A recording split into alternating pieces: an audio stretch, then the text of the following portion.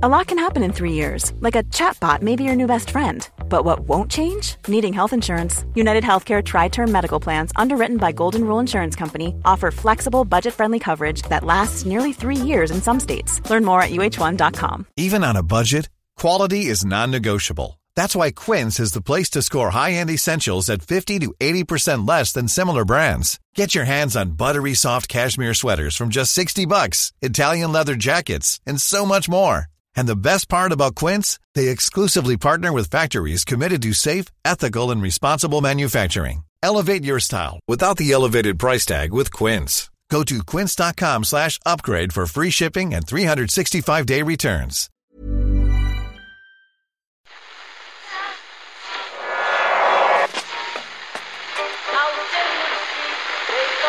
What phone is that? That's the second time it's gone off. They never go home, those boys.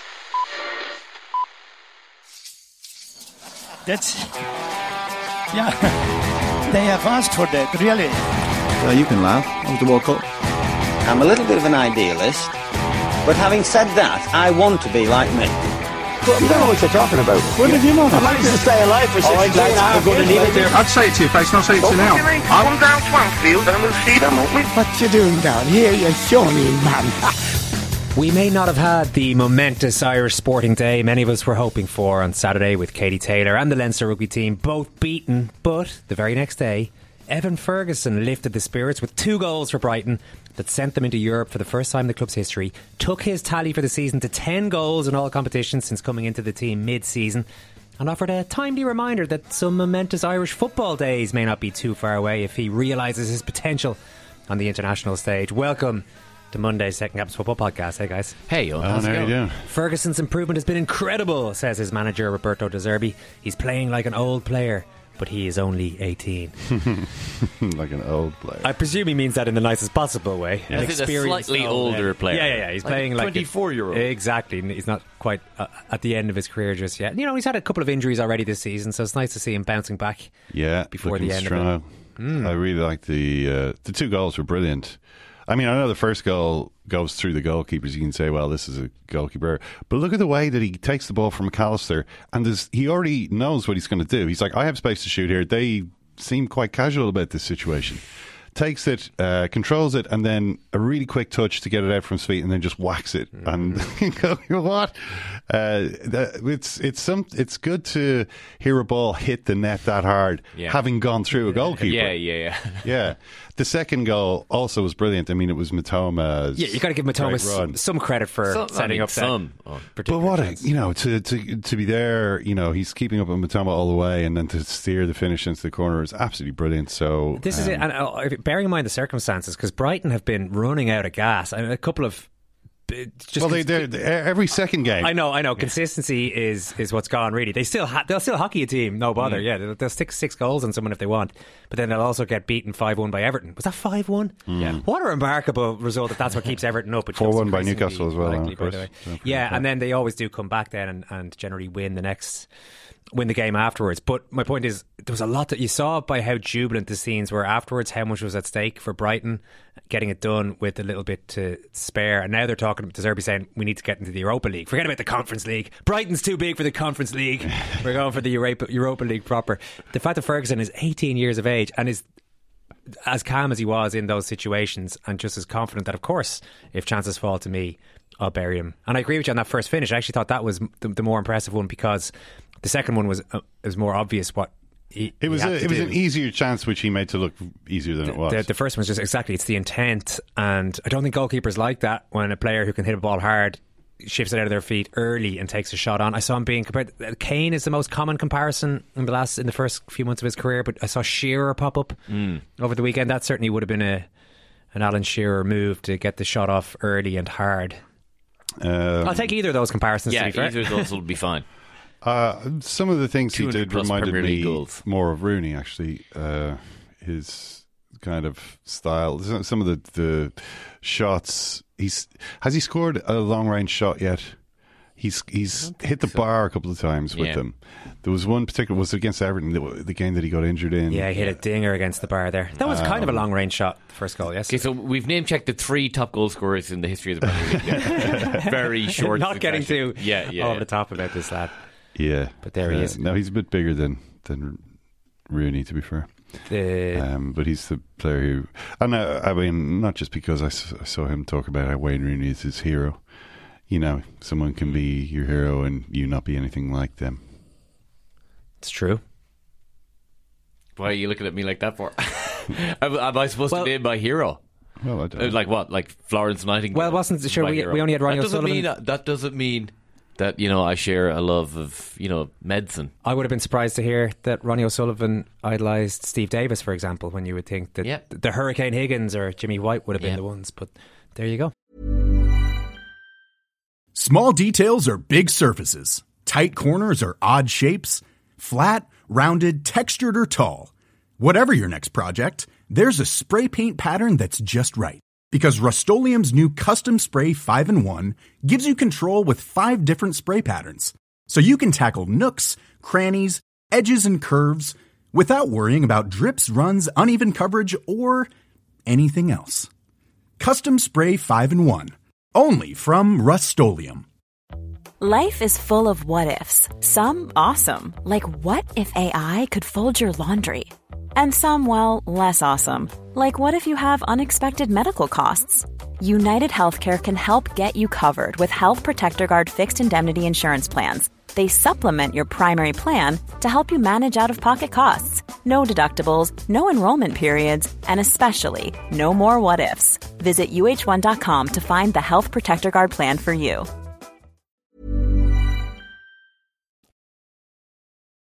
The title is Manchester City's. The Champions League race will probably be done before the final day if Man United get even a point against Chelsea on Thursday night. So things are fizzling out somewhat. It looks like which one of Leeds and Everton, these great clubs, go down. That might be the major question to be decided on the final day of the season. So we're going to jazz up our coverage of the final week on the World Service by finally pitting Ken and Damien Delaney against one another in a no-holds-barred debating death match on the subject of whether very niche subject of whether Trent Alexander-Arnold in midfield is the future for Liverpool. Cheap. Yes, that was Ken's reaction when Damien had to rain check a couple of weeks ago. Cheap. That's puerile, infantile, and it did the trick. David Delaney appears this week. Damien will be on this week. That's for members only. Secondcaptains.com. €5 a month plus VAT if you want to become a member. What else happened over the weekend, Ken? Man City are champions, I guess, is one obvious starting Nottingham point. Forest are a Premier League team. Yeah, what a few days it's been for West Ham United, by the way. There you go. These are great days for West Ham United. I don't know if you saw the Conference League on Thursday. They beat they didn't beat Alkmaar. They got past Alkmaar, Azad Alkmaar, to get to the final. But there was then this incredible Helm's Deep scene of heroics in the stands where Knowlesy, the now legendary West Ham fan, single-handedly beat back an onrushing horde of AZ Ultras who, according to legend, were trying to get in and attack the players' families. And in fairness, there was a bit of this going on because I also saw like Lucas Paquetá embroiled in like a full-on fight with, you know, this was like a proper scene of disorder that was happening. Because a few of the West Ham players went in to, because their family were in there, to try to help. Well, they didn't know about Knowlesy. See, they didn't know the mountainous figure of Knowlesy at the top of the stairs, just belting everyone who came. It was a hell of a scene. It was phenomenal. Yeah. Hodor. Nobody could get past this guy. He is a folk hero. I saw people say this guy should lead the players out at the end of the season. Yeah. And he should. He definitely should. There's not enough of that in football these days. And then West Ham, I think, the spirit of he hasn't been milkshake doctor, I think, over the weekend. That was my concern about Knowles. No, that hasn't happened yet. I'm glad to hear it. But the West Ham then obviously battered Leeds. Poor Leeds. Leeds scored a goal from a nice goal. volleyed in directly from a corner, from a throw, I should say. Yeah, which you don't see happen too often. No. I saw Michael Cox. I don't think I've ever seen that before. Ronnie Whalen, mate. That's exactly what I clicked on it, and it was the first reply. Oh, yeah, fair enough. Yes, we don't remember. forget, do we? We remember. Can't say, yeah. But yeah, there was quite a good moment also with Sam Allardyce, the £5 trying note, to pay off the linesman or whatever. But no, it looks as though Leeds are screwed, because I think Everton are going to get away with it again. I think Everton are probably going to get away with it. I think they're going to get away with it. Every point in the Premier League is hard earned. Well, so when the tallies come in, the situation here is, Murph, is just that Everton are 2 points clear of Leeds at the moment. Everton just outside the relegation zone, and the goal difference, they're 3 goals better off. And they've Bournemouth on Sunday. So Leeds need to win, basically. Everton just need to win, and they're playing Bournemouth. Leeds need to win and hope, unless they win by a landslide, they would have to hope that Everton lose. Don't win. They need a better result than Everton. Well, more than that, because even if Everton got a draw, they'd be okay on goal difference between the two, unless Leeds won by a few goals. Well, there's 2 points in them, so Leeds have to win. Regardless. No, Leeds have to win regardless. It's just what Everton would have to do in that situation. Leicester's still in it as well, obviously. Like, you know, if they were to somehow get a result against Newcastle tonight, they're another point back from Leeds. But they've got the 2 games left, including this game in hand. Yeah, it's likely they'll lose and be almost down. So yeah, a 3-goal win for Leeds against Tottenham would be enough if Everton only drew. Yeah, that would do it. That would be a spectacular way to stay up. All they need to do is beat Tottenham by 3, and Tottenham have wanted this season to be over for a long time. You know, and got completely destroyed by Brentford and Bumo. There was 2 great goals in that game and 2 kind of not great goals. Where Tottenham made mistakes. Anyway, I suppose we should talk at this point about Manchester City. I do just want to reiterate the point that I made somewhat tongue-in-cheek maybe a couple of weeks ago, but this is Harry Kane's best ever season in the Premier League. To score 28 goals in a brutal team where his attacking support players have become shadows of themselves, and there's no defensive structure, and managers are leaving, and all sorts going on. Maybe he just really, really wants to get out of there. He wants to remind Manchester United or whoever it is that he's still as good as God. But to score 28 goals, is this his best scoring season now? He's just one off his best scoring season. He scored 29 in 2017. It would be absolute golden boot material in any other season before the arrival of a certain Manchester City player, which leads us on, Ken, to the champions once again. The champions. Manchester City, the champions. Big pitch invasion at the Etihad, as is tradition. They were warned against it this time?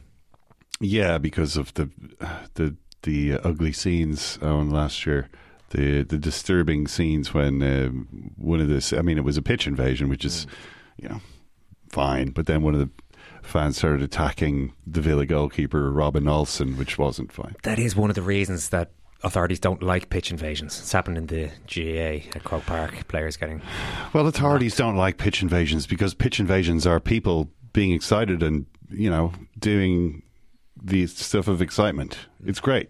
And the authorities can't control it. That's why they hate it, it's true. I mean, you don't get that. I mean, it used to be a normal kind of a thing. Even at the World Cup final. If you think of Maradona or Pele being carried around on the shoulders of, pitch invaders... we saw, of course, Napoli. The night they won the Serie A away. That was an intimidating one. It was quite intimidating. It's like, I think you should give me your jersey, Napoli player, and those shorts while you're at it. No, I'm gonna actually. You know what? I'm gonna take that jersey. In fact, so you're just gonna take it off and give it to me right now. Jesus, you're in serious shape. Yeah. Is it? I don't know. I mean, it's these things have all been corrupted now. I mean, people looking for the clothes of the Napoli players are they? Is this pair of shorts going to get mounted on the wall of some little restaurant in Naples? In a frame, probably. Or is it going on eBay to? You know what I mean? Like there's always this kind of everyone in the City pitch invasion yesterday was filming themselves. Now I know to talk about this is like the biggest cliche of all time. It's like, look at everyone, no phones, just living in the moment. It's like it's a cliche from several years ago, but still, when you see everyone kind of running on and filming it, you're like, this is that's why this is happening now. You know what I mean? It's like it's for content. They might as well just wear content. They might as well just wear the GoPro. The wearables are going to be coming soon.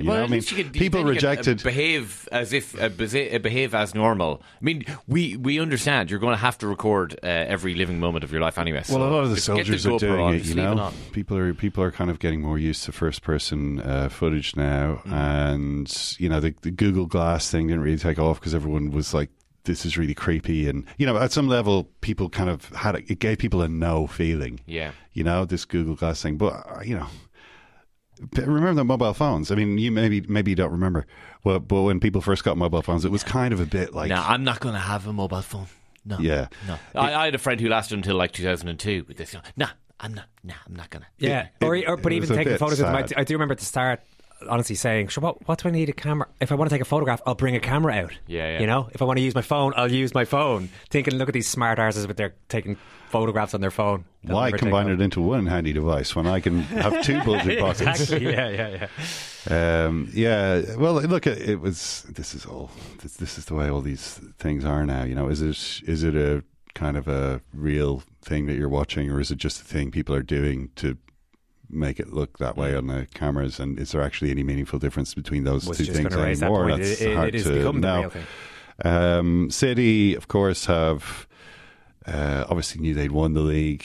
I mean, they needed to win 2, then they needed to win 1, then they actually didn't need to get another point because Arsenal had just ceased.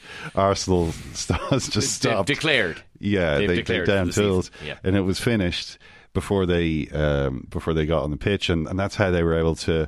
You know, it was like, oh, is this the greatest bench of all time? And there was like £500 million worth of players sitting on the bench. And actually, the Chelsea bench wasn't far off either. So there was nearly £1 billion worth of substitutes in that game.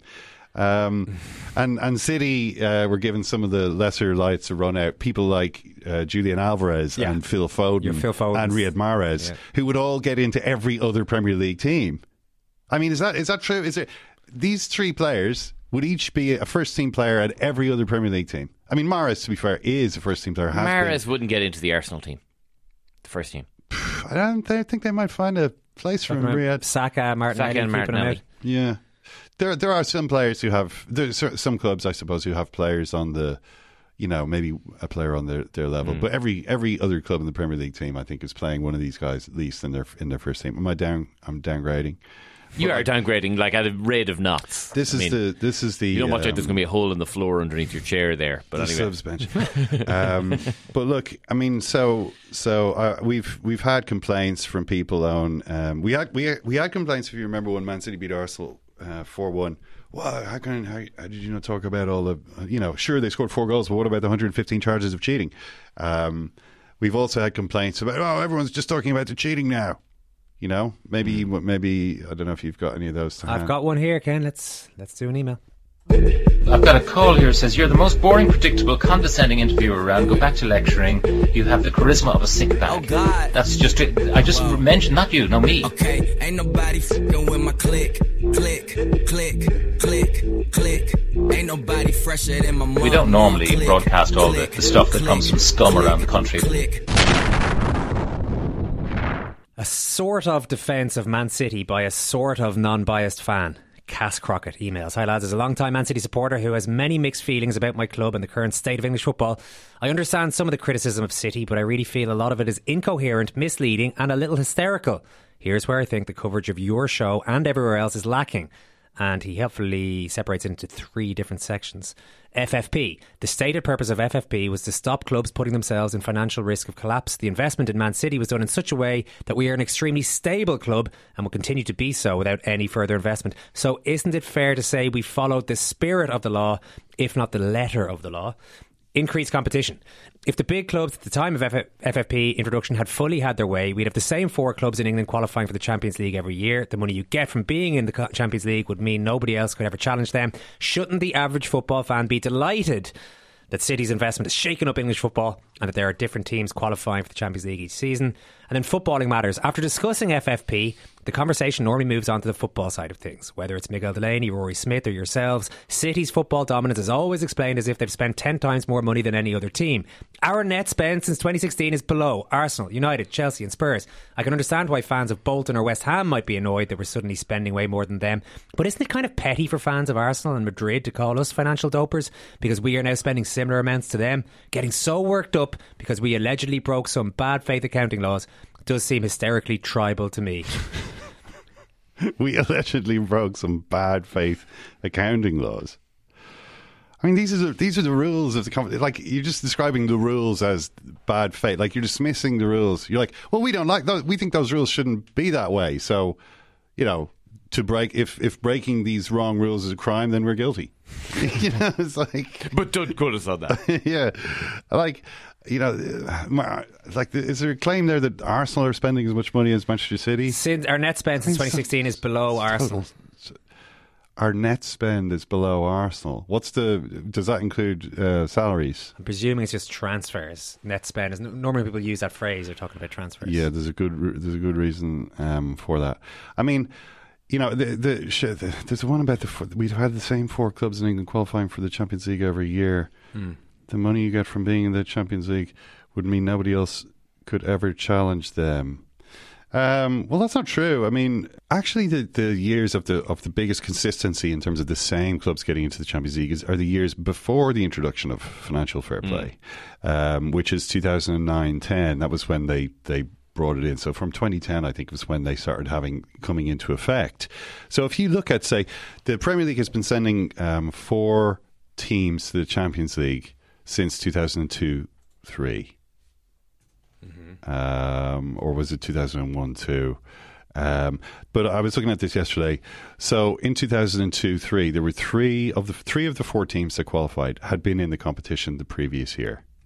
They were at the time Manchester United, Liverpool and Arsenal. In 2004, again, 3 teams, 3 out of 4 had been in the competition the previous year.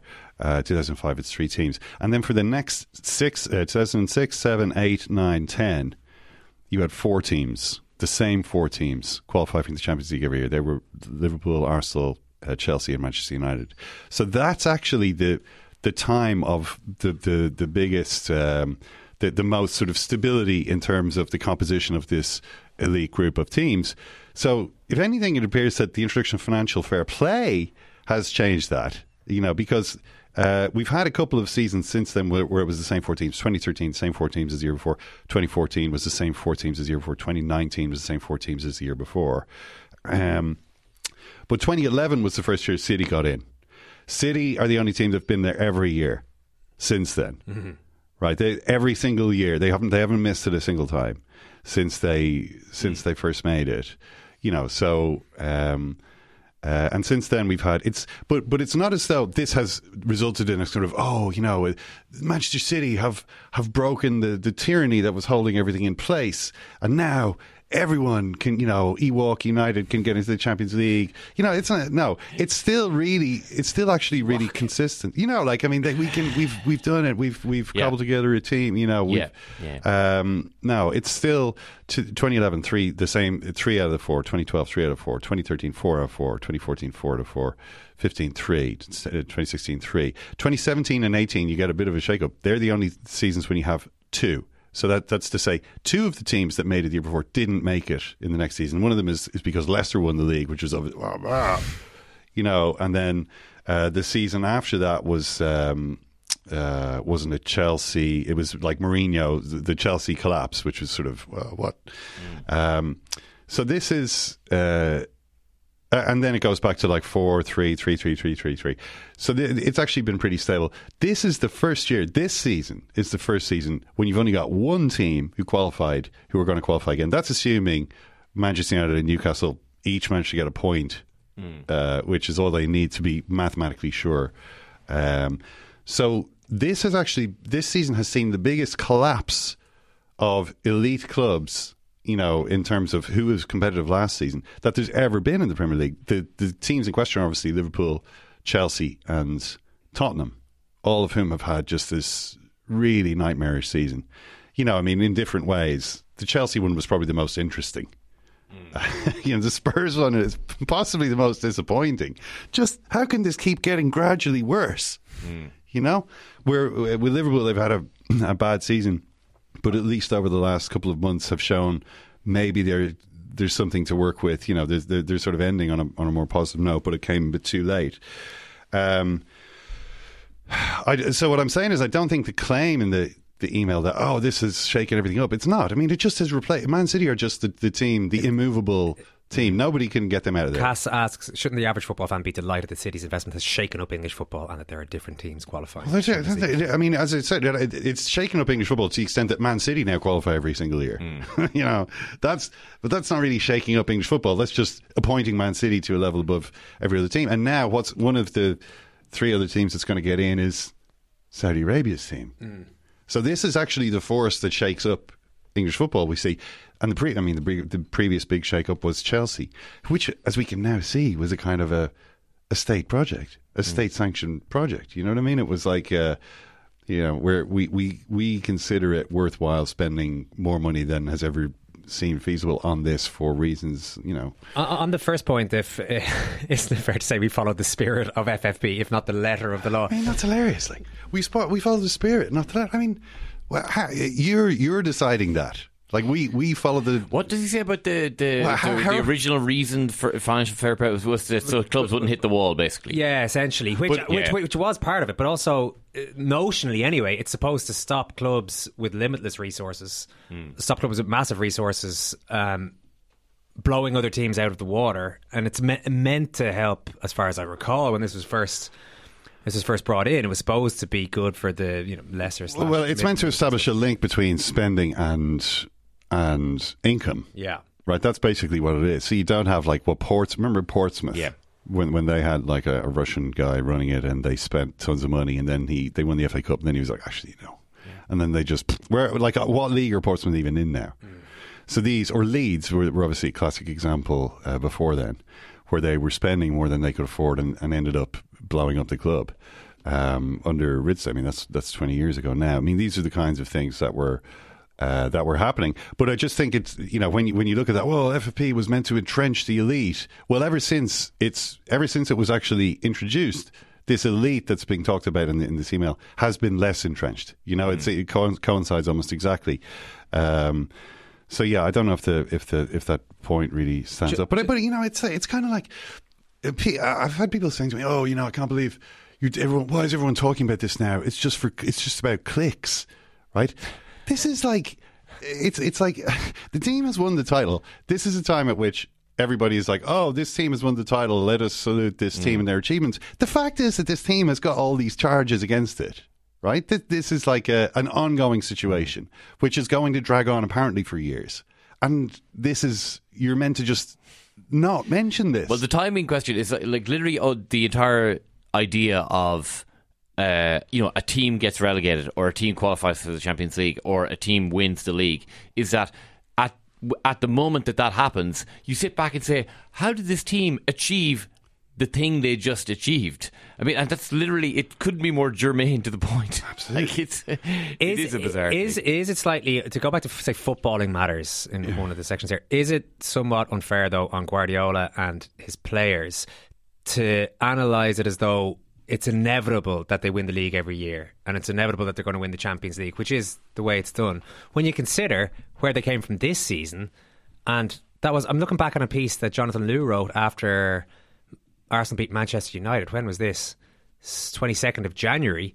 And he said, Arsenal will be champions. Where is it here? Arsenal will be champions. It's about time someone committed this to print. This is what people were saying back then. It's months ago now. But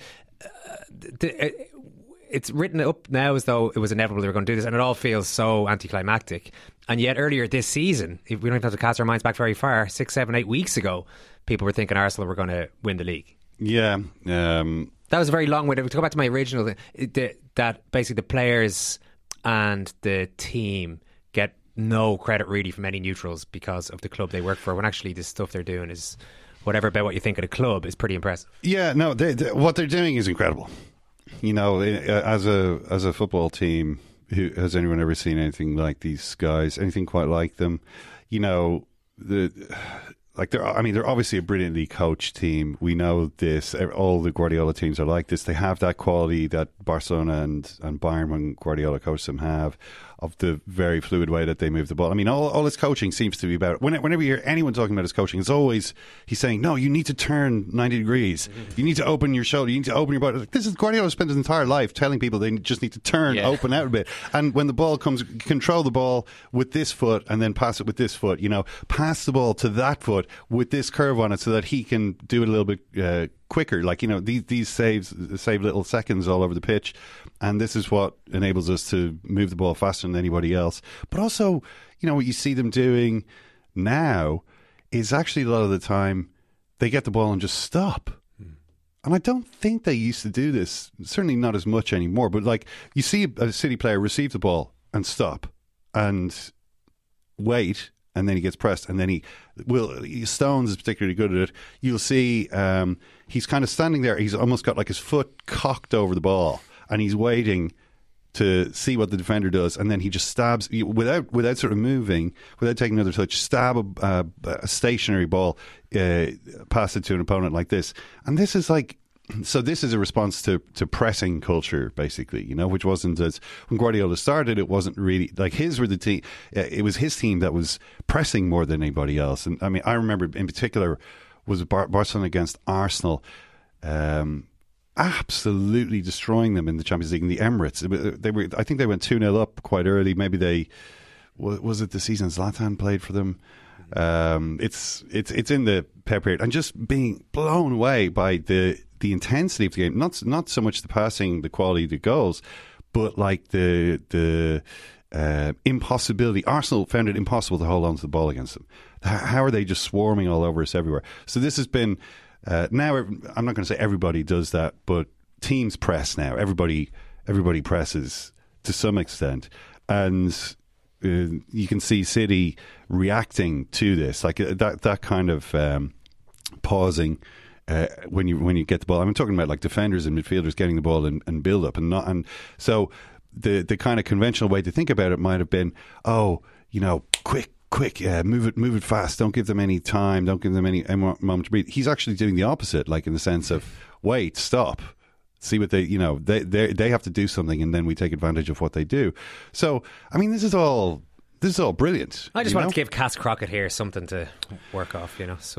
This is brilliant, and the players they've got. The Kevin De Bruyne is consistently a brilliant footballer. Bernardo Silva can do absolutely everything. Grealish is like playing really well. I feel like I'm back to my Villa self. I saw him saying, because I always drag him over for the interviews. And then you've got Haaland, who's just like, what? What are we even looking at here? What is this? I mean, it was with Haaland, wasn't it? I can't remember if it was Match of the Day or Sky. One of the kind of posts. Michael Richards, by the way, on both. I mean, he was so knackered. It's like, how are you on Match of the Day too? A lot of enthusiasm again? He is a pundit who does rely on high energy levels. Yeah, it's fair to say. But is it Haaland? Is it his pace, his power, his finishing, his movement, his intelligence?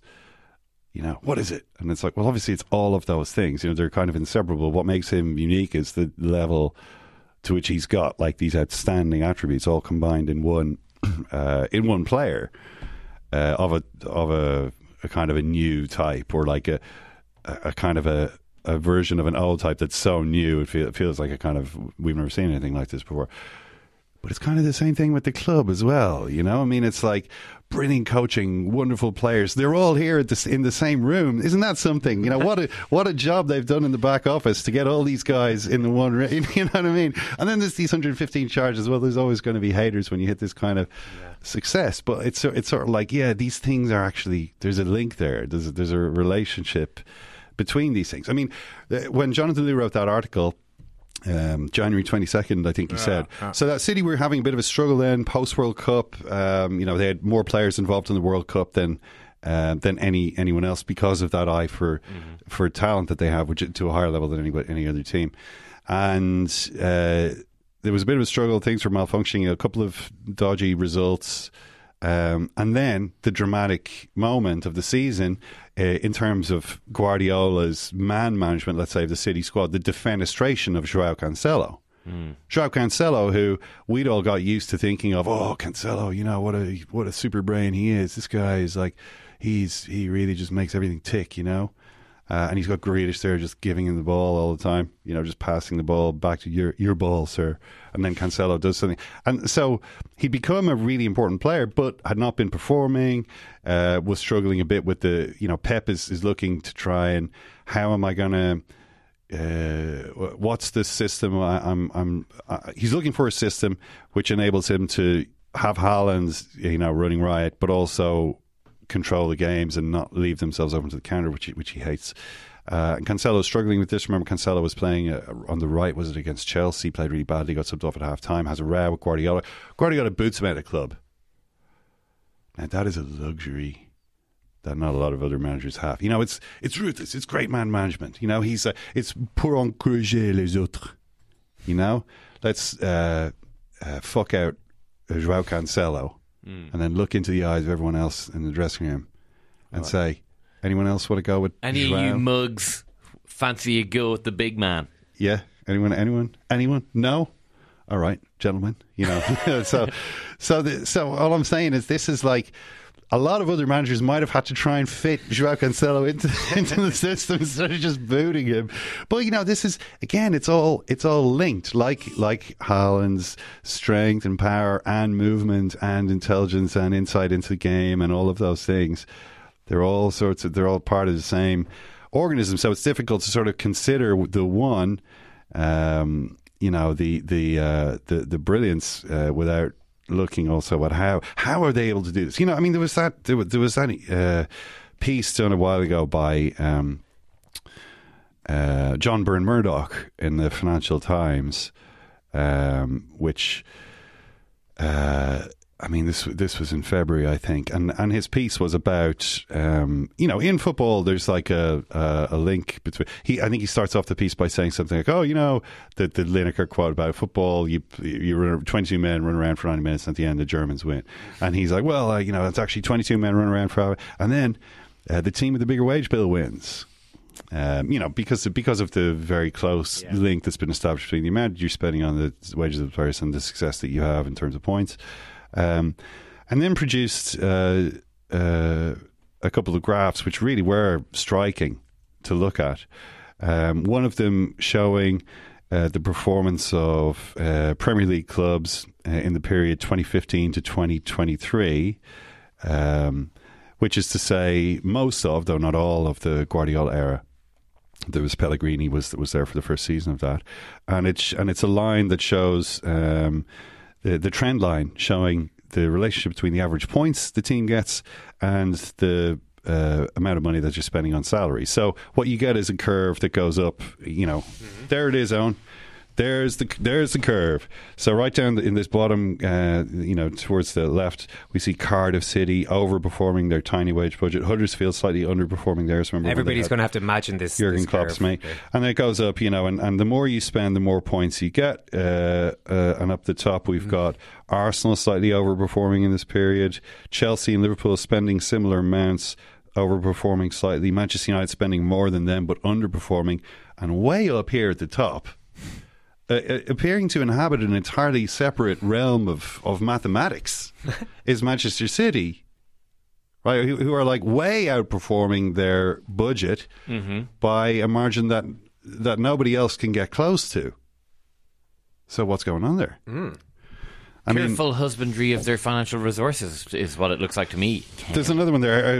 Average number of points per season above the number predicted based on wage bills. Again, this would be better if you could see the graph. But just trust me. Again, we've got some teams do better. Are more efficient at converting spend into points. The second most efficient team is Brighton. Followed by Tottenham. This is 2015 to 2023. For a lot of the time, Tottenham were punching above their weight. Leeds, Liverpool, Watford. We're going down.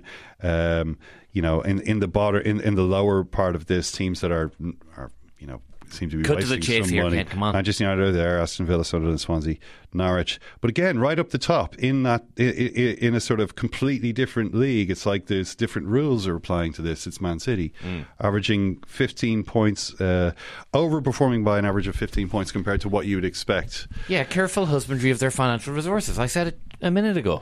Yeah, no, I mean this is like one explanation for that is obviously this is the Guardiola effect. What you're seeing there is the Guardiola effect. This is what happens when you've got a genius who's got a level of that's his level of insight is it's worth just 15 points a season. He's working on a different paradigm.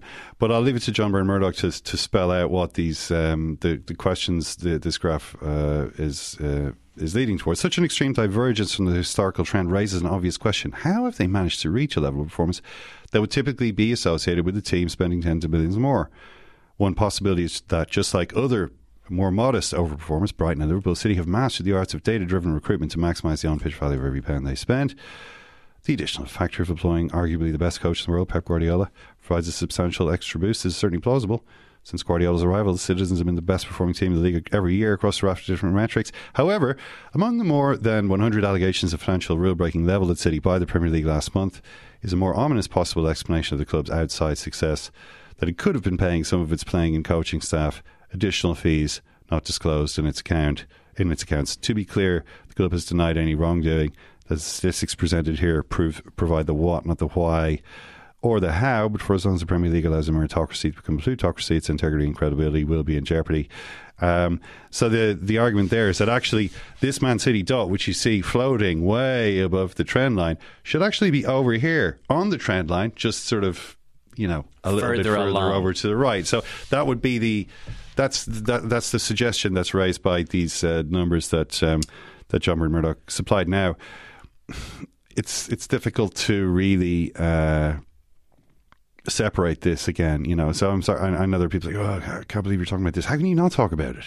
It's just it's like if this is happening again and again, if they're winning the league again and again in a way that like Arsenal have really made this season look a lot better than it otherwise would. These other teams are sort of collapsing. That never seems to happen here. You know what I mean? They don't seem to go through that collapse phase that we've seen. So, yeah, I find it hard to understand how you're not supposed to mention this. Just to mention again, Manchester City deny all these charges, and they welcomed the review of the matter by the independent commission, so we have to see how that plays out as well. Yeah, they said there was a comprehensive body of irrefutable evidence that would essentially clear them of these charges. So it would be great if they could bring that forward now, because this is kind of hanging over everything. And is it destroying the league? Well, I don't know. I mean, I had an incredible evening of watching sport, I have to say, on Saturday. Well, I admired you, Ken. You were texting me about the Liverpool game, and I responded to a text that read something like, "Wow, this is amazing! Wow, so exciting! This is absolutely unbelievable." Sent at 4:56, just 10 minutes after the start of the most dramatic Champions Cup final of all time. Ken then gets back on touch, going, "Yeah, amazing." Well, I thought they were talking about Firmino. Yeah. Well, it was Simon Hick and Mark Organ. I thought, yeah. Well, they're super red. They both. It was just as Firmino scored, they were like, "Oh wow," So I thought that's what they were talking about. But of course, there was this rugby game on, so I did switch over to it, and I have to say, I'm glad that I did so. I really am glad that I did so. Why is that? Because you saw such a thrilling display of the best of rugby football. I saw Irish sporting history. I think it's up. I think it's the top. I think it's the top one. I think it's the number one. I've got some friends who love rugby. Mm-hmm. They always say things to me like, "If Ireland win the World Cup, it will be the greatest achievement in the history of Irish sport." They say these things. And it's with those people in mind that I have to hand the crown for the biggest bottle job in the history of Irish sport. At last, you are deservedly top of one of these lists. You stayed very quiet during the rugby podcast, Ken, despite being on air for some of it, so it's all coming out now. Well, he knew he was speaking to a different audience in the other show. Yeah, he knows he's more very safe around here. Setting, everything was there. It was all there. The great and the good of Dublin, we're all there. to see this. Everyone was there. You know, Leinster players looked Every up the ground. barrister in a 15-mile radius of Lansdowne Road was there. I'd say they recognised like half the faces. This celebrity crowd there to see a moment of history. It was incredible. But then I was thinking, I mean, Arsenal was obviously Arsenal. There was Nottingham Forest. There was Bayern. Bayern completely blew up at home. You know, they lost to Leipzig. They're going to lose the league now because Dortmund surely can't bottle it again.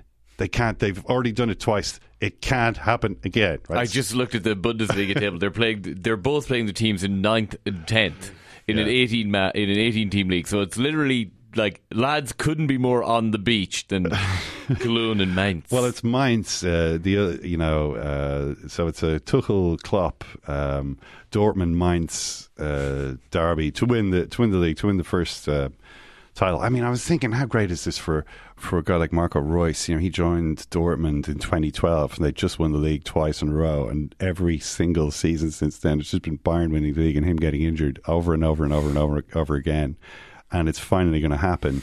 And what happened to Bayern this season is one of the great stories. Like, the Nagelsmann thing right in the middle of it.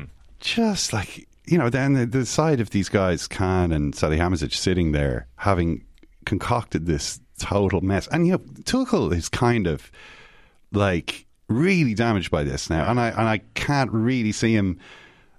I'm not sure he's going to be there much longer. You know, this whole they brought him in. He was going to be like Nagelsmann. He was doing okay, but we didn't really like him. And this guy is going to deliver, and he's just kind of failed on all fronts. But that wasn't the biggest thing. What I did think on though was, you know, for all the people who talk about the city charges and the toxic effect of that loss of trust and blah, blah, blah, there isn't really any humiliation generator like sport. Right? It just produces these images of humiliation to savor for, you know, it's a nasty thing on. But there are a lot of Munster Raj fans certainly enjoying Leinster's humiliation, for example. That's what it's all about, you know. But it's like Arsenal's humiliation, Bayern's humiliation, you know, Leinster's humiliation. Like this is what it's all about, you know. Serve up some more meat, you know, like to be slaughtered, and that's what it's doing. And sport will never lose that wonderful power that it has. But the one other thing I want to talk about here is what was happening in La Liga last night, which has turned into an international incident. So this stuff with Vinicius Jr. has been happening all season in Spain, where he's been racially abused by fans of various clubs.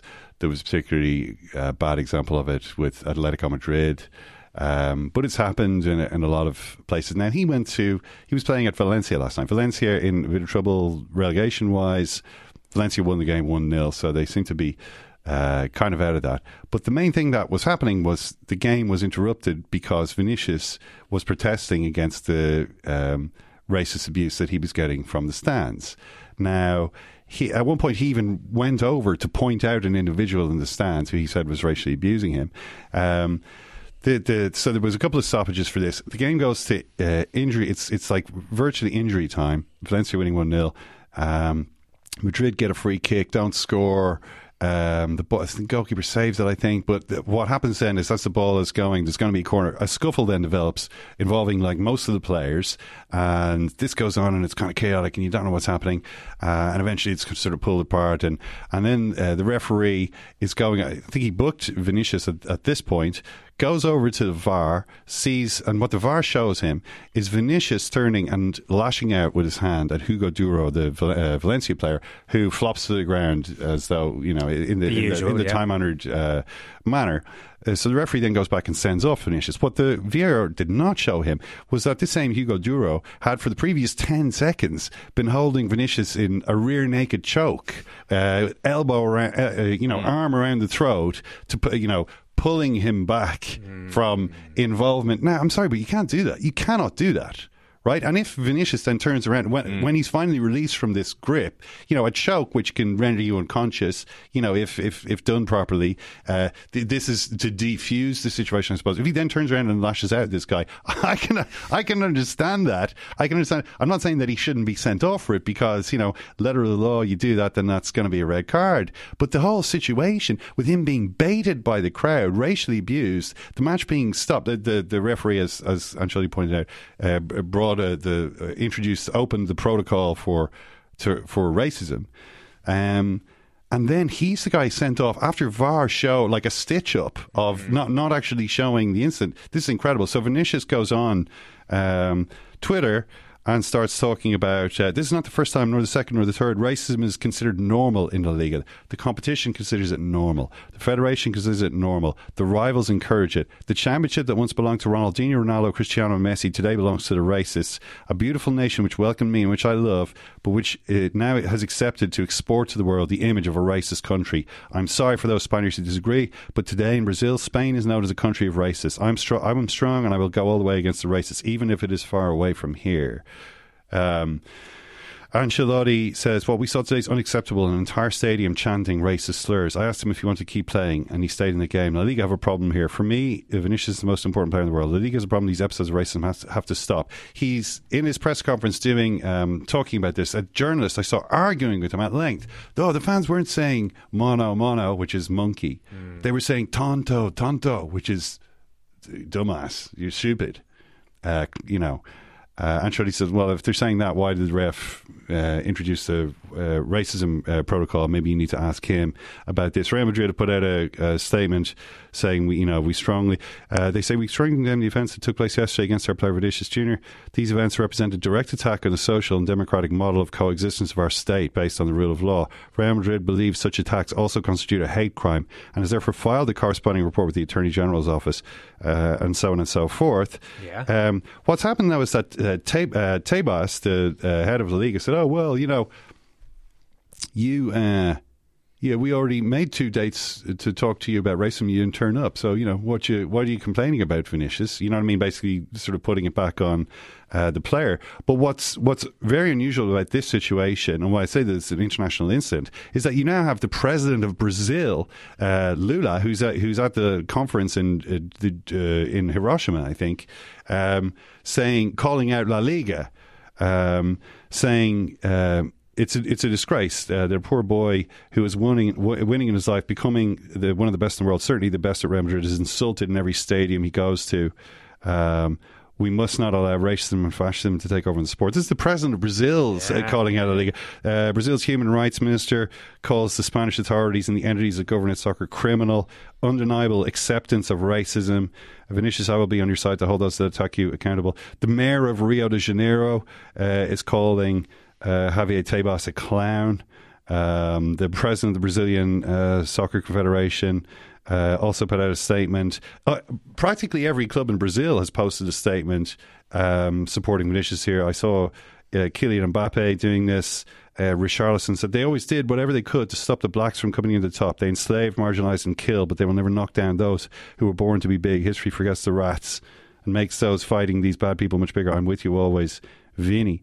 So this is one of the biggest sort of racism scandals I've ever seen. I mean, Valencia said we've got rid of or we've arrested 2 people or banned 2 people the 2 people who were doing. It's like you can hear people in the crowd like this. I was at Valencia before and saw an episode like this in 2002. I was in the city and they happened to be playing Liverpool in a Champions League game and went along to this, and it was incredible. I mean, this is more than 20 years ago, but there was in the Liverpool team El Hadji Diouf, Emile Heskey, Salif Diao.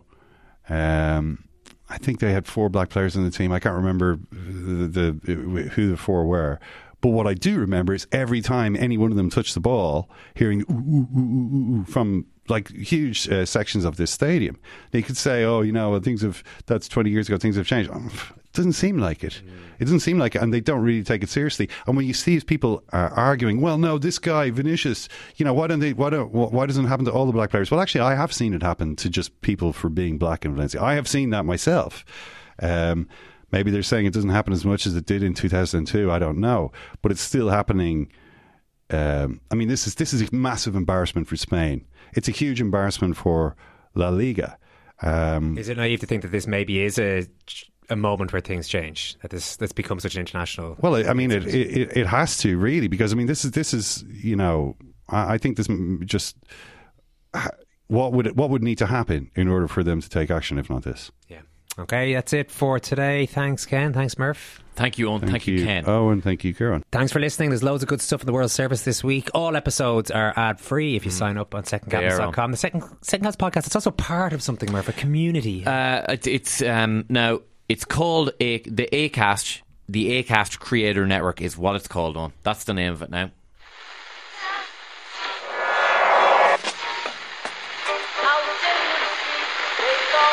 What is that? That's the second time it's gone off. They never go home, they never go home, they never go home, those boys. It is not war and death and famine. It's not that at all. It's the opposite of that. It's to persuade us of the world outside of that. That's why sport's important.